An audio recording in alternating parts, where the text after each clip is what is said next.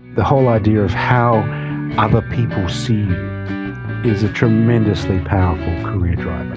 Often when I say that, people say, well, that's not really fair, is it? And I say, no, often it's not fair, but it is reality. Hi there, and welcome to the second episode of the UN Job Finder Career Podcast. This podcast is brought to you by Intolma. So for those of you who hasn't heard the first introduction episode, this show is about having a career within the international development sector. Following this show, you're going to hear interviews with people who've had or having a remarkable career within this field and to hear their stories. In this episode, we're going to talk to an inspiring person who started out his career as a teacher in Australia and who since then make a really astonishing career within different UN organizations. So, without further ado, we'll get right into the interview.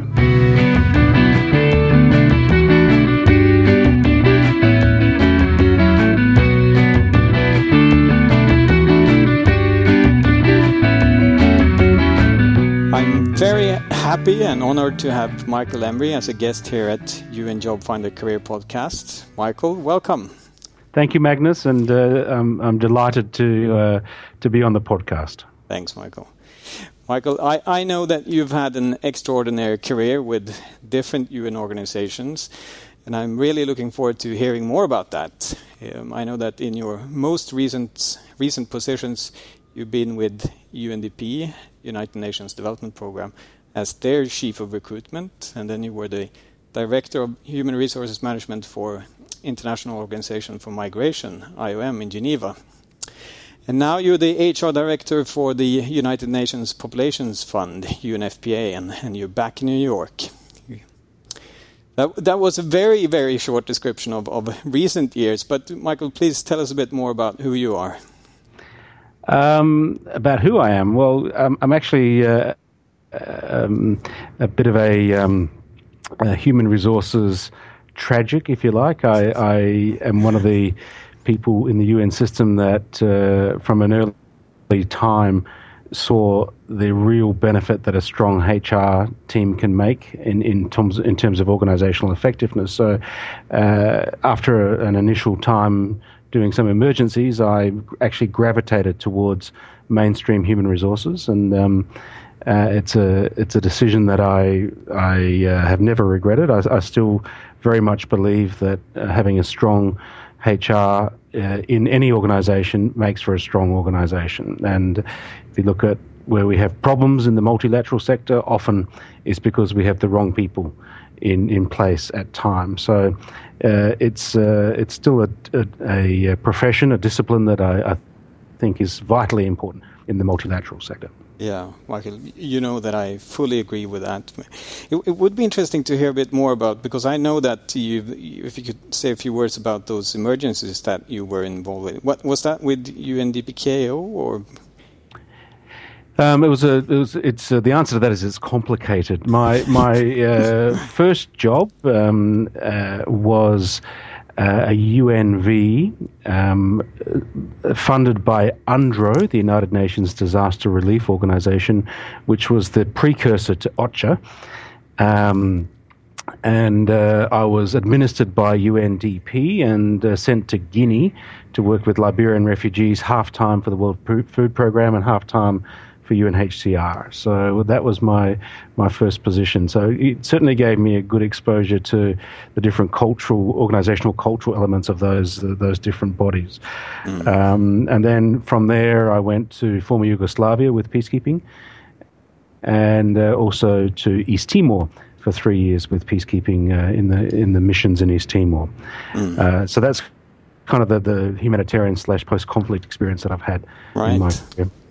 Right, very interesting. So, tell me, what was your entry point? I mean, you said that was basically as a UNV into this sector, but why did you want to start working in this field? If you remember, if you go back to that time. Well, it's interesting because I'm one of these guys that never sort of set out to work for the UN. I just sort of fell into it. And it all started one day when I was a school teacher in Australia. And the principal of the school said, "What do you want to do next year?" I'd been teaching the same stuff for 4 years, and I said, "Look, I'd like to volunteer and go and teach in the mission schools." Now, it's interesting, the message sent was not the message received, because what I was thinking was the Aboriginal mission schools in Northern Australia. Right. So the next week I got a letter saying that we've got a teaching position for you in central Liberia. So I freely admit I had to get an atlas from the library and look up where Liberia was. And I thought, well, why not? In for a penny, in for a pound, and sold up everything and went as a volunteer teacher to Liberia. The day I got there, the Civil War started. Oh.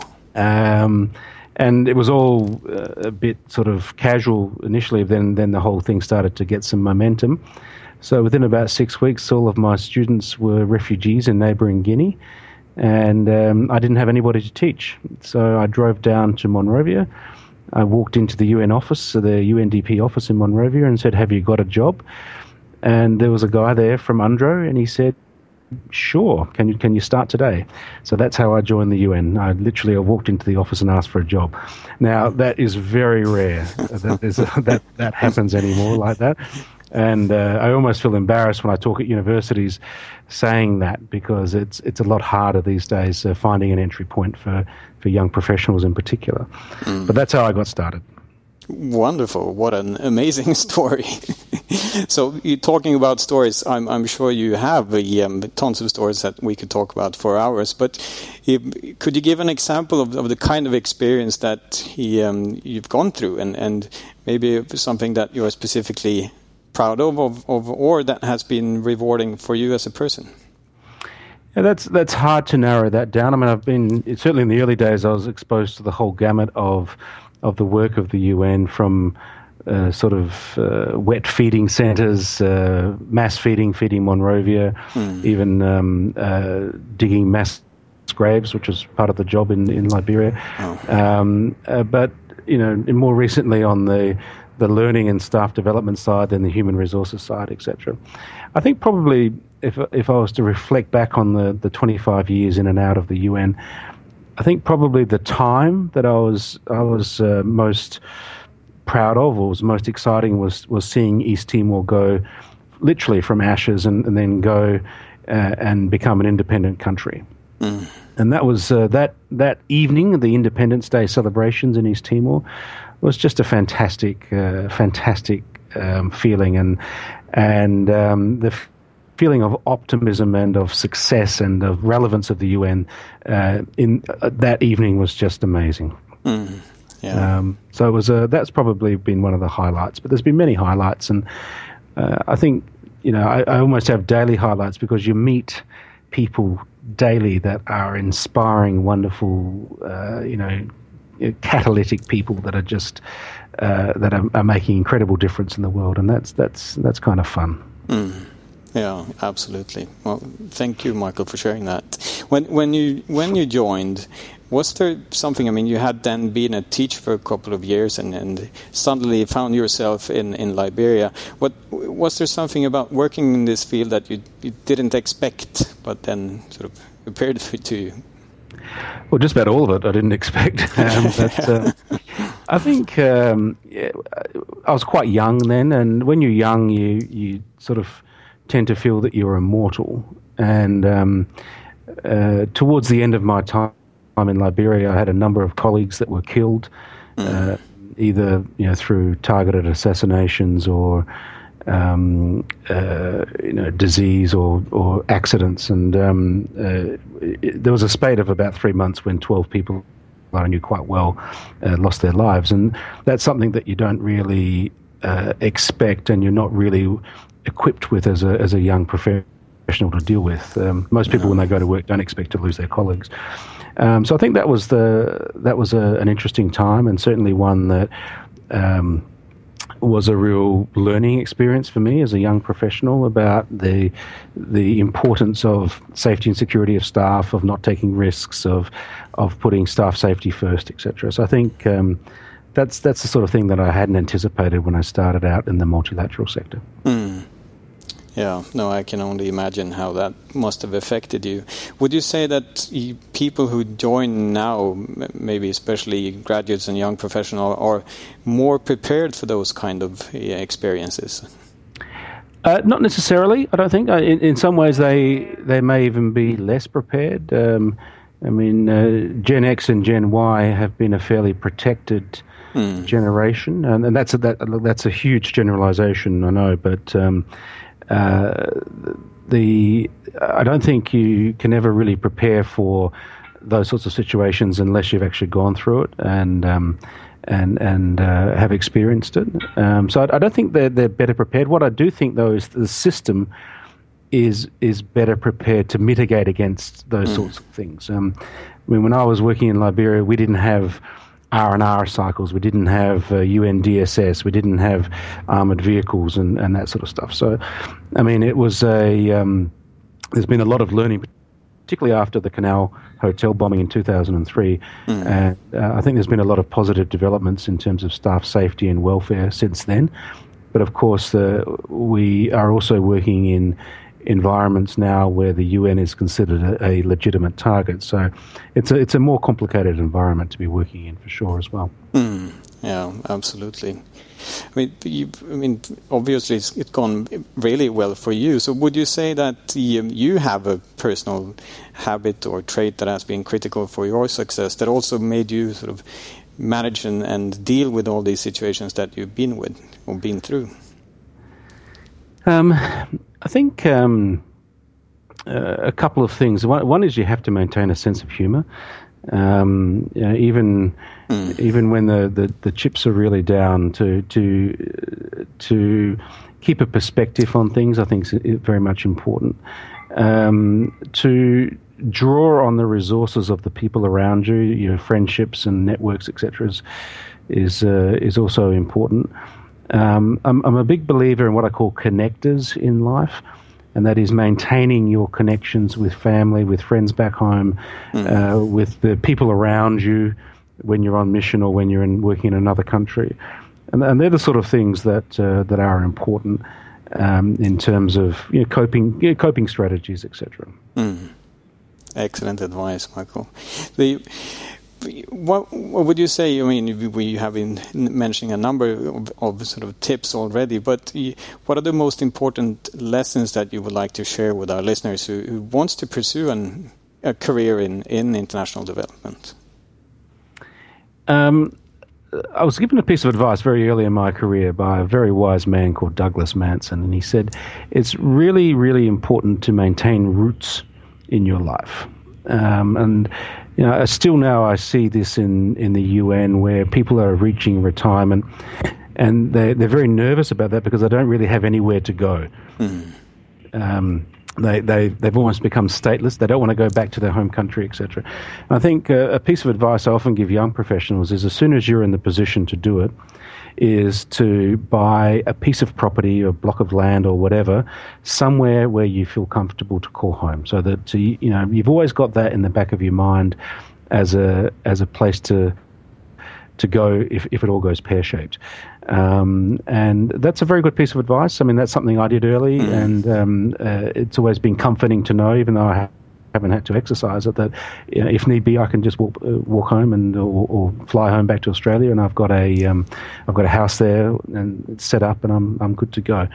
So maintaining those roots, both physical and also in terms of the relationship roots as well, with family and stuff.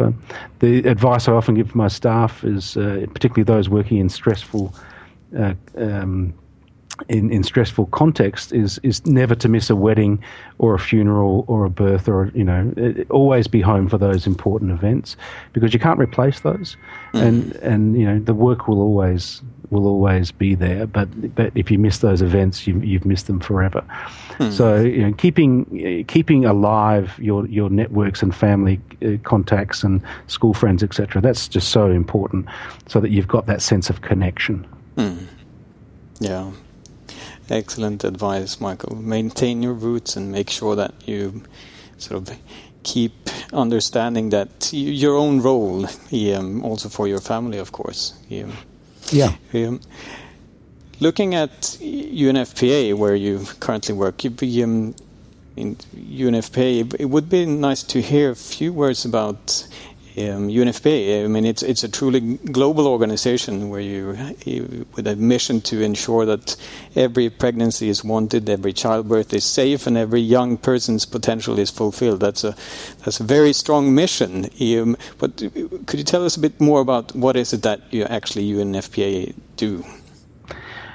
I'll start by saying UNFPA is just an incredible organisation with a phenomenal mandate. If you really break down the three elements of that mandate, where every pregnancy is wanted, so universal access to family planning, where every childbirth is safe, so reducing maternal mortality, and where every young person's potential is fulfilled, so really sort of leveraging that youth dividend.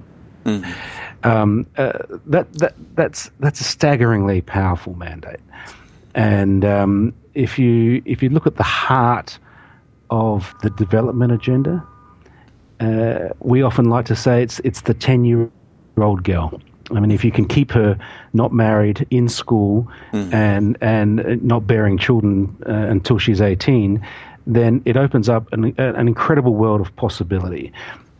And if you get that part of the development agenda right, then you've probably cracked the whole development agenda in many ways. So I actually think UNFPA should actually be a monstrous UN organisation given its mandate. I mean, we work certainly with mothers that are about to give birth, but also we work with adolescents, which is, as we know, 1.8 billion of the world's population. But we also have a large component of our mandate is to work with aging, which is an interesting dynamic in terms of population. So our mandate certainly touches every country on Earth. It's not just the developing world, and I think UNFPA is positioning itself at the moment to be a much more important player in the whole development landscape, which I think it is probably long overdue. Wonderful, Michael. I mean, who would not like to come and work for UNFPA if you put it this way? But even so, why do you think that? What kind of people or staff with the or sort of type of competence are you looking for? Yeah, that's interesting. I mean, apart from the functional skill set that we're after, which demographers and reproductive health specialists, gender, etc. In terms of the qualities that we're after, we're looking. I mean, one of the values that we value most highly is that of courage, and I mean, the reality is you have to be pretty courageous to tackle some of the issues that we work with in some countries, and particularly around things like female genital mutilation and cutting, gender-based violence, etc. I mean, these are controversial and tough issues to deal with. So the value of courage is one that we look for. In terms of our leadership, the next generation of leadership that we're looking for, those with very strong advocacy skills, those that can do a sort of upstream policy advice, those that have an understanding and are good at resource mobilization in the much broader context, not just leveraging traditional donors for more money, but looking at the whole idea of partnerships, not just resource mobilization. Certainly, we're looking for people that are agile, that have a certain professional agility, that can move from one country to another, understand the nuances of that country, and be agile enough to change track if need be. If you look at, for example, the staff that we needed in Syria 5 years ago, it's very, very different context there now. Same with the Central African Republic. Same with Libya. I mean, these are all countries that have gone through dramatic transformations. So you need that agility in how you approach situations. So these are kind of the underlying qualities that we're looking for. And one final competency, which I personally feel is very, very important, and that's the competency of humility. Because, recognizing that arrogance is one of the significant derailment aspects of senior leadership. But I think when you have a degree of humility when you approach the development context, then I think you're already starting on the right foot. And walking into a new country office context where you're there to listen and to learn rather than to dictate what to happen. So I think these are the qualities that we're kind of looking for at the moment in UNFPA. Really great, Michael. What I'm thinking is that I presume that many of our listeners are now maybe thinking, well, I have courage, I'm agile, and I really see myself as someone who has that humility. But how can I make sure that you understand that? What kind of more of experience maybe are you looking for that, so that you can see that they have these qualities?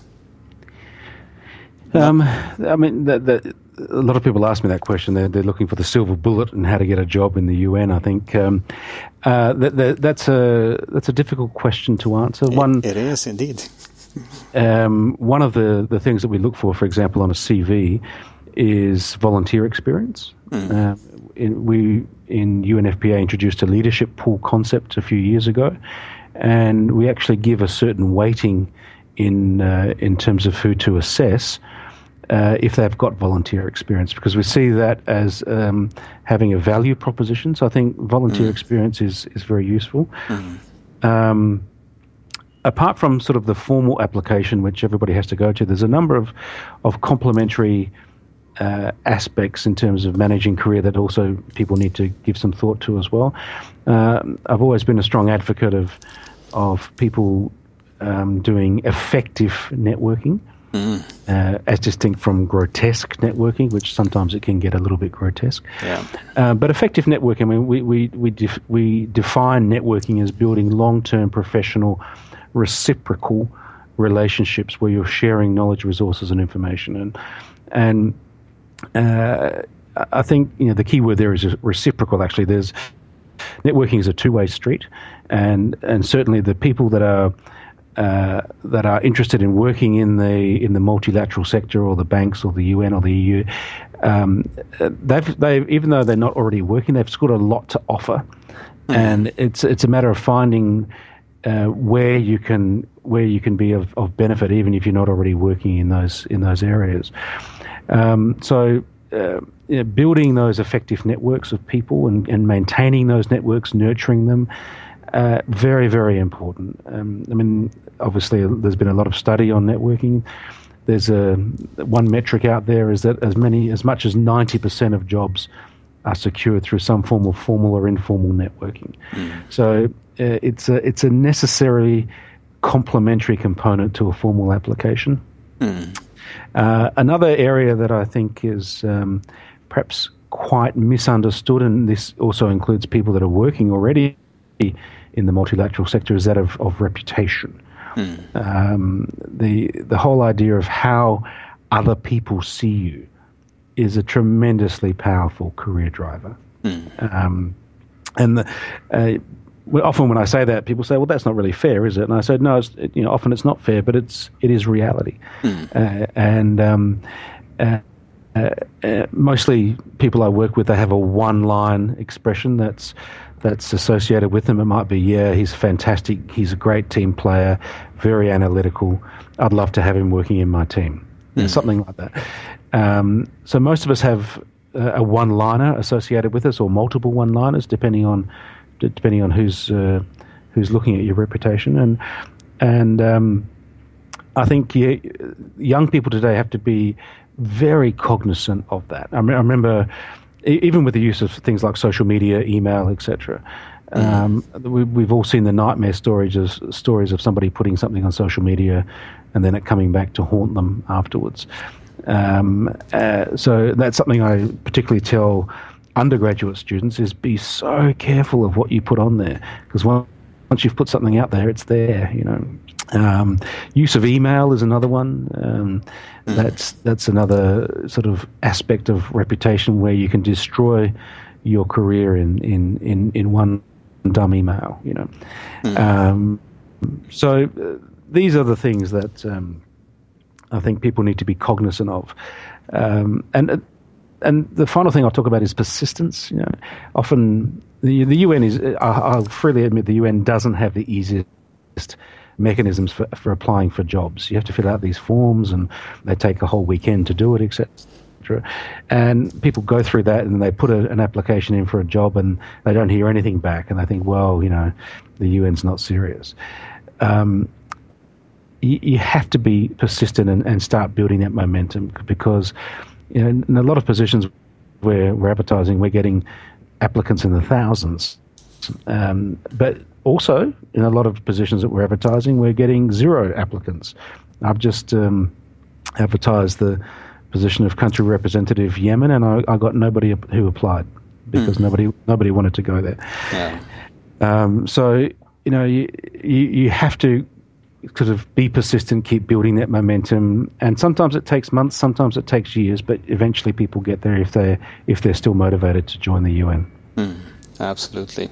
No, I think that persistence is something that we'll hear over and over again in these interviews. But Michael, this is really a value bomb, and I'm sure that people will listen to this interview repeated times. I mean, over and over again to hear your advice. Networking, making sure that thinking about your rumor, it's really excellent. Magnus, if I could just add one more thing. Just about every part of the UN system, multilateral system, uses competency-based interviewing for the final part of the selection process. Sometimes this is called situational interviewing, sometimes behavioral interviewing. Now, this is an art form, and I obviously, in my role, sit on a lot of interviews, and you can tell the people that have really prepared for an interview, and you can tell the ones that are just winging it. My strong advice, particularly for the young professionals out there, is if the university offers courses in competency interviewing or behavioral interviewing, take the course. Even if it's not offered, go to an external provider, spend a couple of $100, take the course, because it makes all the difference. And I often say to people, invest a couple of $100 and become really good at that skill, because that means you'll crack a job for life by doing a good interview. Or getting an entry point into an organization. It's so important because a lot of people just let themselves down with really poor interviews. Yeah, again, really good advice. And actually, Michael, what you haven't maybe seen yet is that we have a blog post specifically about competency-based interviewing, and where we also link to a YouTube video with yourself, where you are presenting that concept. So for those who hasn't seen that, I encourage you to have a look at that blog post as well. And like Michael say, invest in yourself. Make sure that you are prepared for those interviews. Michael, I also know that you have been very engaged in promoting mentoring for young professionals, and that you also were involved in the establishment of the JPO mentoring program in UNDP. And in a way, we are with this podcast also providing a type of mentorship or guidance. Could you say a few words about mentorship, what that means for you, and how do you see that as a driver for career and knowledge transfer? Look, I think everybody in life benefits from some form of mentoring, whether it be significant parent or a trusted colleague or friend, etc. And I certainly think there's significant scope for it in international organizations. Well, we tend to think about two types of mentor. For those that are already in an organization, that they're familiar with the organization, we like to have career mentors. And for those that are new to an organization, often we like to have more of a focus on an organizational mentor, sort of understanding the unwritten rules in the organization and how to navigate the political complexities, which is often very difficult for somebody coming in cold to an organization. Now, if we look at what makes for a successful mentoring relationship, there's a number of components, and if the people that are listening to this might want to give this some thought. And it doesn't mean that you have to hit all of them, but certainly if you hit a lot of them. Firstly, it's very important, I think, to establish some getting of a mentoring relationship. It's important that he wants to get out of the relationship, but also what's in it for the mentor. And there's actually a lot of evidence to suggest that mentors get more out of mentoring than the mentees often. So that's important. We also like to say, when we're doing a formal mentoring process, to have what's called a no-fault termination clause. That is, if it's not working, then we can stop the relationship without anybody being at fault. Another success factor is to have the mentor that is not at the next level in the organization, but 2 levels up, so 2 up, as we say. And that's because if the person is at the next level, they can sometimes feel threatened by a younger person coming up. Regular communication, so sort of set up a regular time to talk. Best face-to-face, but working globally, that's not always possible. But with Skype and stuff, that can still happen. There's a lot of evidence to suggest that having the same gender makes for a success as well, and also the same racial group. So not nationality, but racial group, so that you understand, you have a better understanding of those sort of 9 elements of culture that affect people. So these are the things that that sort of make for a successful mentoring relationships. Having clarity of what you want out of it, a defined period, so it's not threatening, and understanding gender and race, so that you can you set yourself up for success in that relationship. But it's an incredibly powerful tool that all of us should be looking at. Even the people in very, very senior leadership, they benefit greatly from mentoring as well. So I think if I was a young professional starting out again now, that's certainly something I would be looking for. If it's not being offered formally in an organisation, then to perhaps approach somebody informally to start something up. Exactly. No, again, yeah. If you are not provided one, make sure you can find one. And likewise, I would repeat what you say, and to encourage also those who are more senior or those who have experience to actually take on someone and mentor them, because, as you said, it can be even more rewarding for them. Yeah. Yeah. Great, Michael. I really want to respect your time. You provided us with tons of value here. Before we end, any final tips that you would like to share with our listeners, even though you've given us already so many?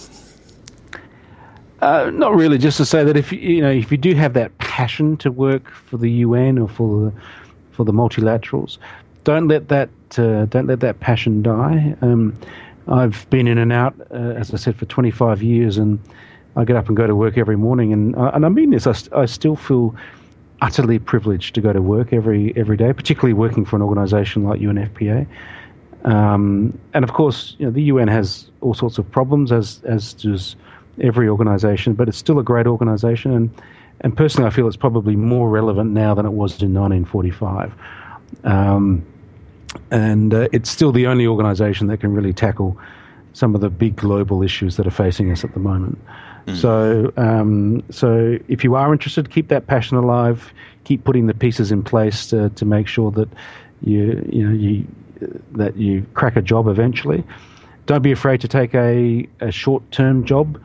Most people start in the UN system through some sort of short-term position. And hopefully I'll see some of the listeners in the corridors of the UN at some point soon. Excellent. Thank you so much, Michael. It's been wonderful to talk to you, and I hope we'll have you on the podcast soon again. Okay, thanks, Magnus, and a delight to speak, and good luck to the listeners. I hope you enjoyed that episode with Michael Emery at UNFPA. Again, thanks to Michael for joining. Thank you also to all of you who's been sending us feedback on the first episode. Keep that feedback coming.